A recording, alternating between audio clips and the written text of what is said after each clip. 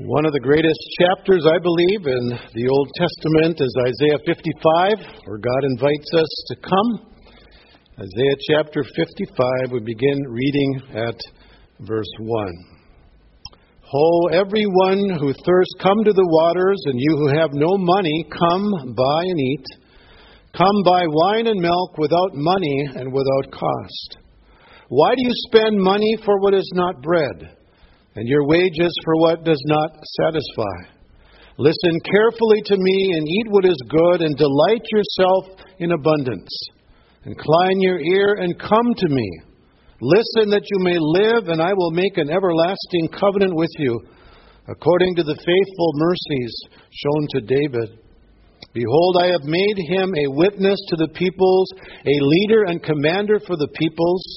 Behold, you will call a nation you do not know, and a nation which knows you not will run to you, because of the Lord your God, even the Holy One of Israel, for he has glorified you. Seek the Lord while he may be found. Call upon him while he is near. Let the wicked forsake his way, and the unrighteous man his thoughts, and let him return to the Lord, and he will have compassion on him, and to our God, for he will abundantly pardon. For my thoughts are not your thoughts, nor are your ways my ways, declares the Lord.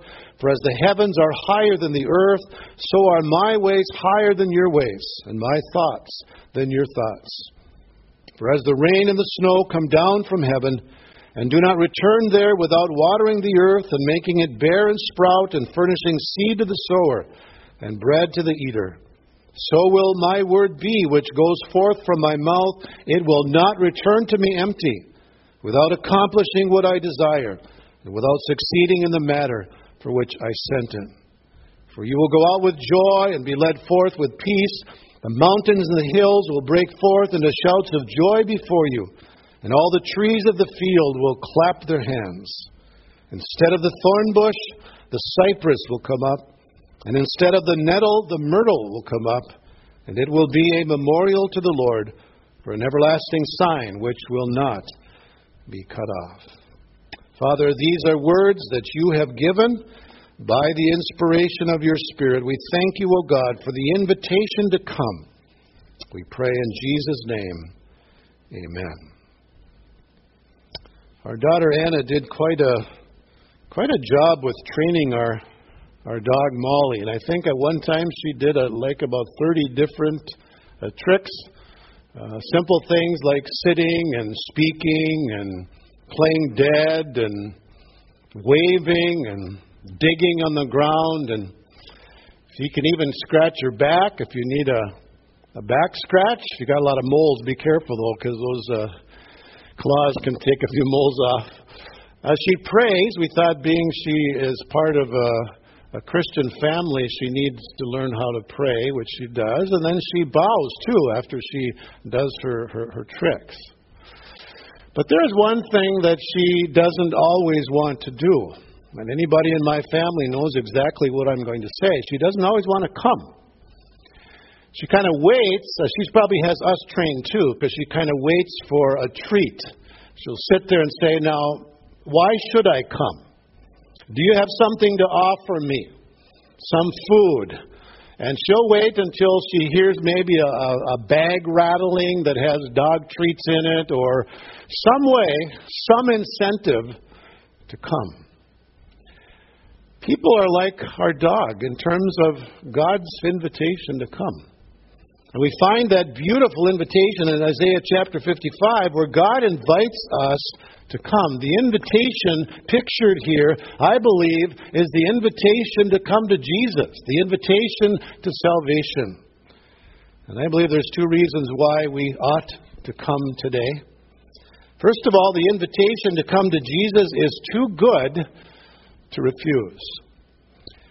The first verse of our text gives us an interesting picture of this invitation. It is that of coming to the waters. And the picture is likely that of the seaport or the riverside where food and other commodities were being sold. And yet there's something very wonderful about this invitation to come. And if you notice right away in verse 1, it is a free invitation. Everyone who thirsts, come to the waters. You who have no money, come, buy and eat. Come buy wine and milk without money and without cost.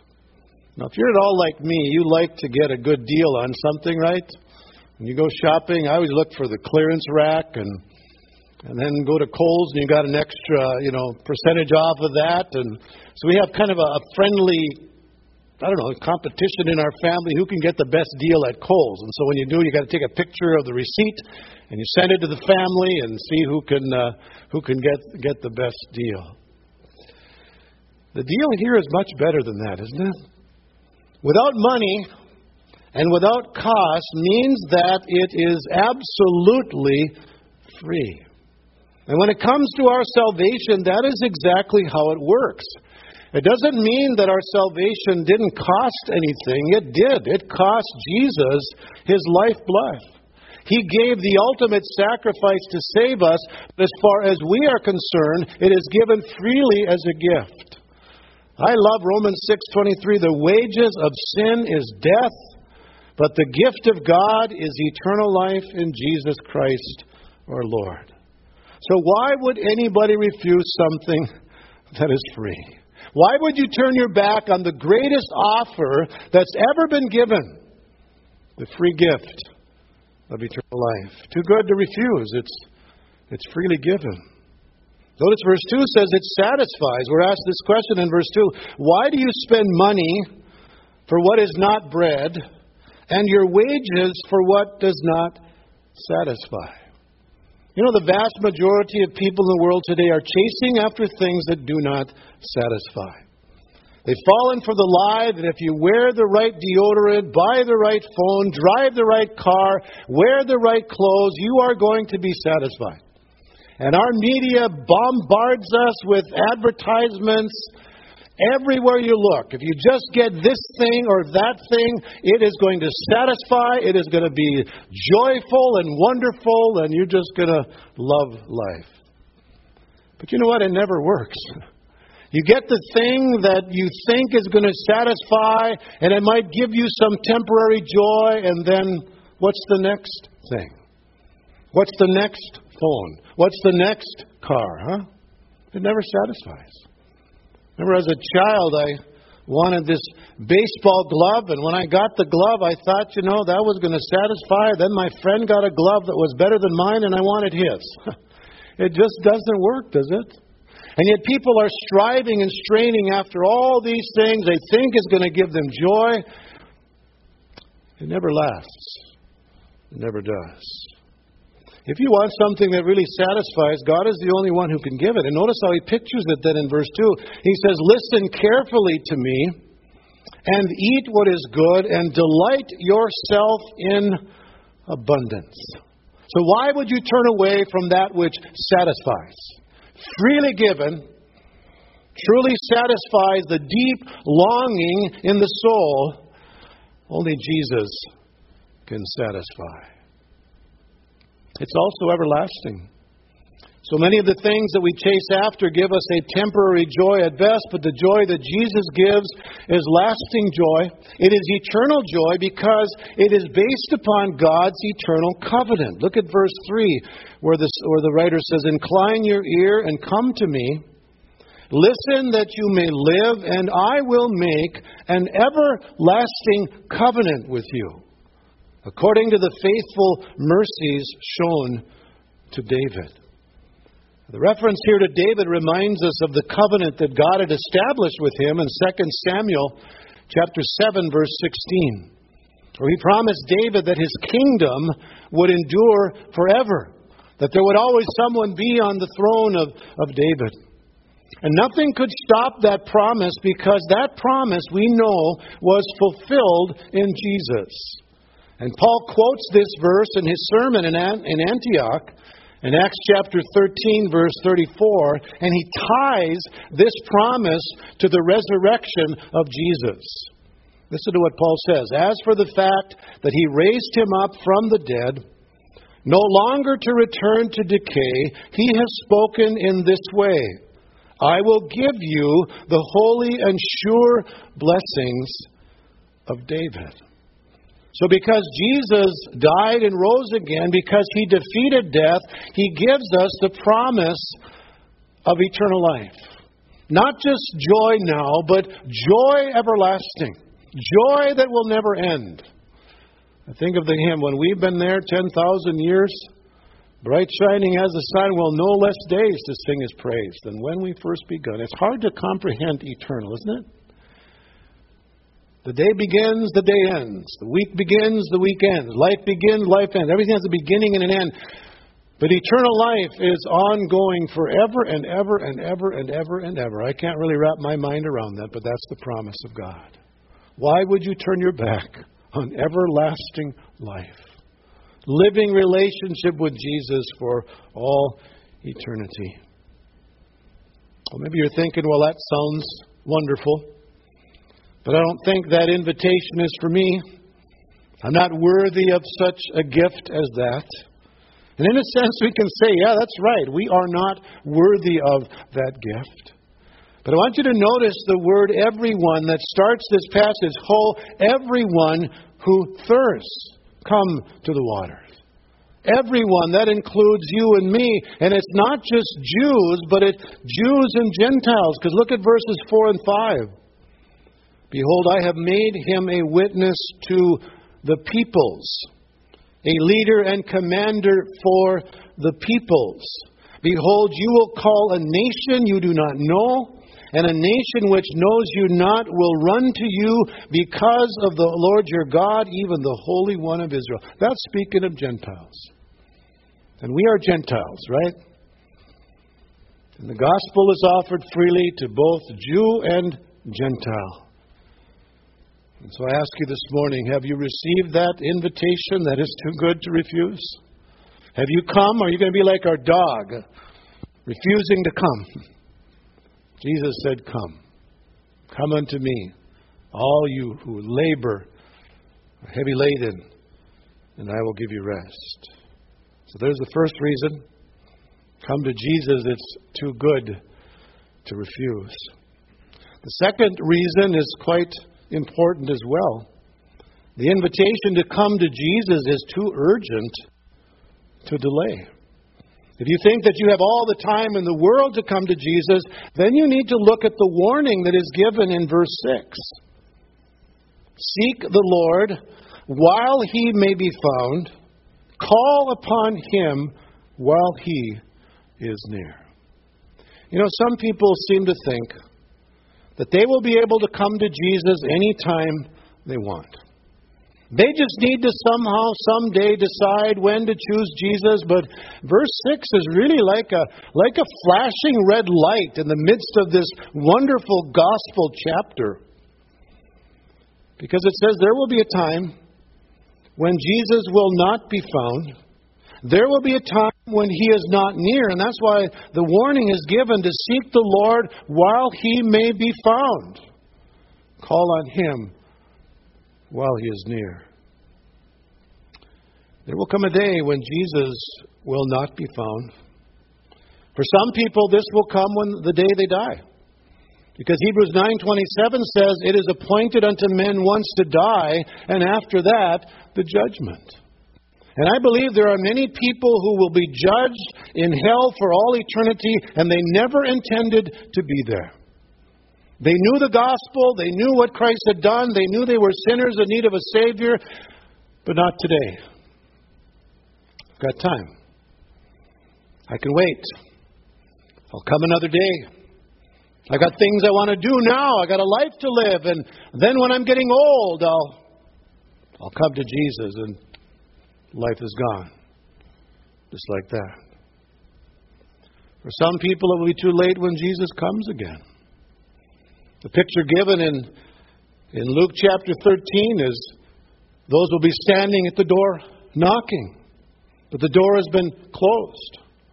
And they'll say, Lord, didn't we eat with you, and didn't we visit with you in our streets? And I never knew you. Too late. For others, it will be too late when they have hardened their hearts to the point where they have sinned away their day of grace. where the Word of God no longer moves them, the gospel no longer stirs them. There can come that time when God gives men over to their own sinful choices, and it's too late to come. And that's why God's Word is very clear.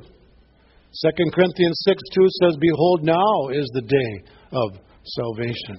Hebrews 3 says, "Today, if you hear His voice, do not harden your hearts." That can happen when people sit in a Bible-believing church and they hear the gospel over and over and over again, and they continue to harden their hearts, no longer stirred by the Word of God. Why would people delay in coming to Jesus? What is it that prevents them from seeking the Lord while He may be found? In order to answer that question, maybe we need to ask another question. What does it mean to seek the Lord? What does it really mean to seek the Lord? Seek the Lord while He may be found. Call on Him while He is near. The question is answered in verse 7. Let the wicked forsake his way, and the unrighteous man his thoughts, and let him return to the Lord. That's what it means to seek the Lord. It means to forsake our evil ways. It means to turn away from our evil thoughts. It means to return to the Lord. And basically, what is that? That is repentance, right? That's what repentance is all about. You're headed one direction and you realize you're headed down the wrong road, and you turn around, you come to Jesus. That's what repentance is.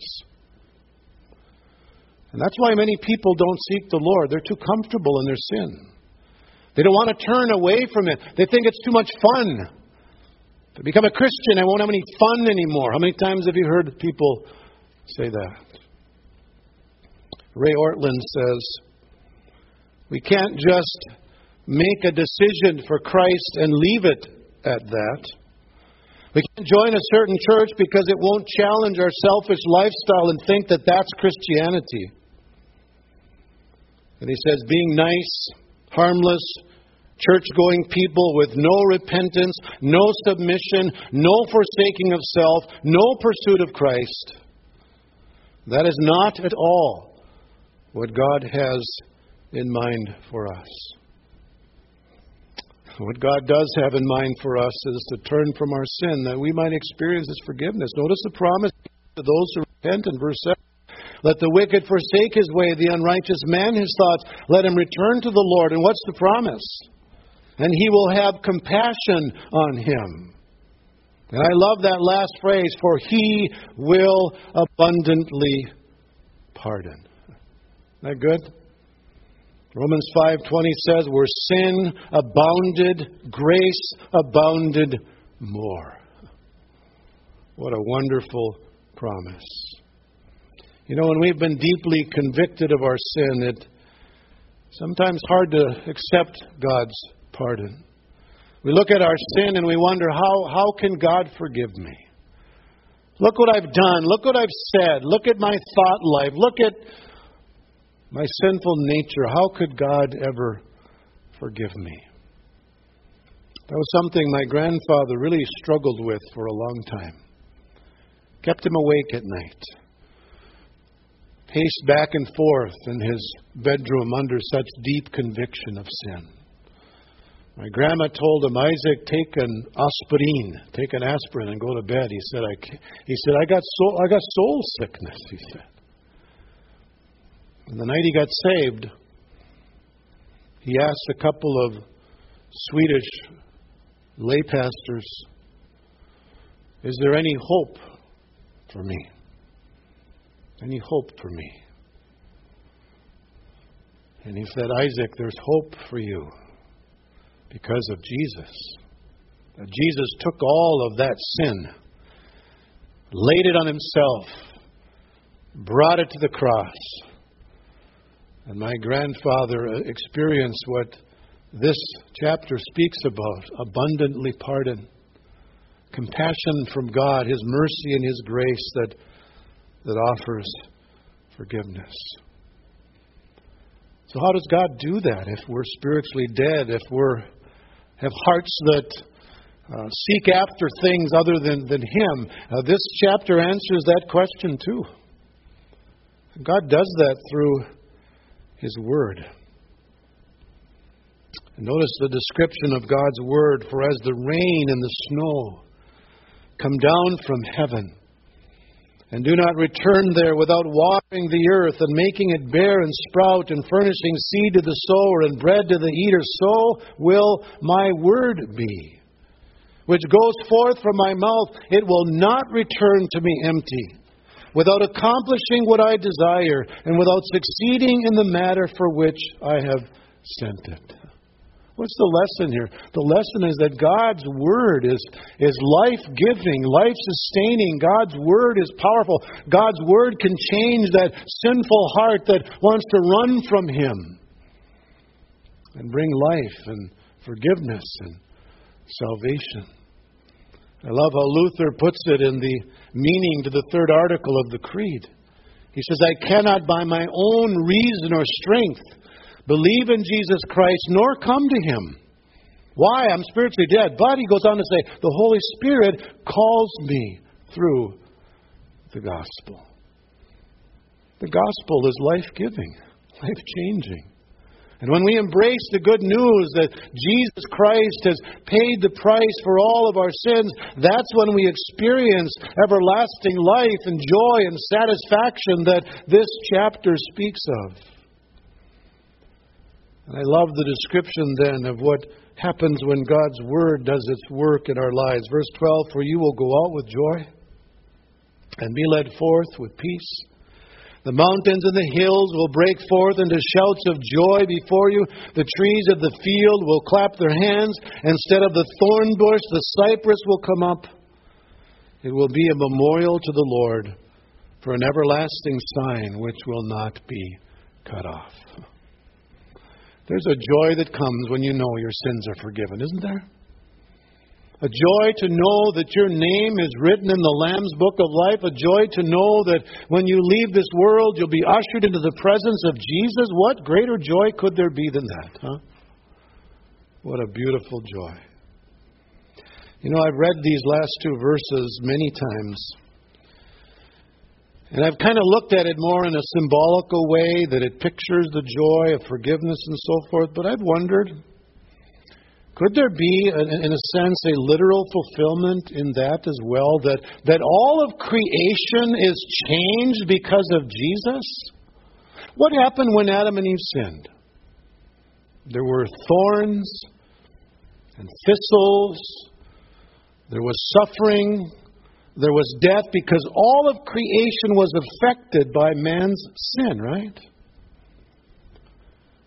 But now Jesus has conquered sin and death. And one day when He comes again, there's going to be a change not just for us, but all of creation. Think of what Paul writes in Romans chapter 8. Listen to these verses. Verse 19, he says, for the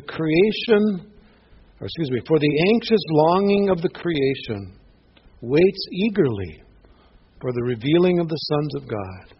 For the creation was subjected to futility, not willingly, but because of Him who subjected it, in hope that the creation itself also will be set free from its slavery to corruption into the freedom of the glory of the children of God. So just as our sin brought bondage and death to creation, our redemption will bring freedom. And that's how powerful the gospel is. It not just saves us, but it changes all of creation. All of that will be renewed one day because of what Christ has done. So what is your response to God's invitation today? Did you notice how many times we see the word come in this text? Verse 1, come to the waters, come buy and eat, come buy wine and milk without money and without cost. Verse 3, incline your ear and come to me. Jesus invites you to come. What a beautiful word. Isn't that a wonderful word? Come. In Matthew 11, when Jesus says, come to me, all you who labor and are heavy laden, I picture Him standing there with arms wide open. Come to me. Jesus invites you to come. The invitation is too good to refuse. It's too urgent to delay. Behold, now is the day of salvation. Today, if you hear His voice, don't harden your hearts. Come. There's forgiveness and joy and peace in Jesus. Let's pray. Lord, thank You for Your word that comes down like rain and snow, that produces life and fruit, salvation and joy. Lord, I pray that we would recognize today that there will come a time when You will not be found, and so we need to seek You today. Call upon You today. Embrace the good news today because of what You did for us on that cross. Lord, we come to Your table this morning. Respond to that invitation to be reminded of the great sacrifice that You paid for us, to take part in Your supper, Your sacrifice. Lord, thank You for all that You've done for us. We pray in Jesus' name and for His sake. Amen.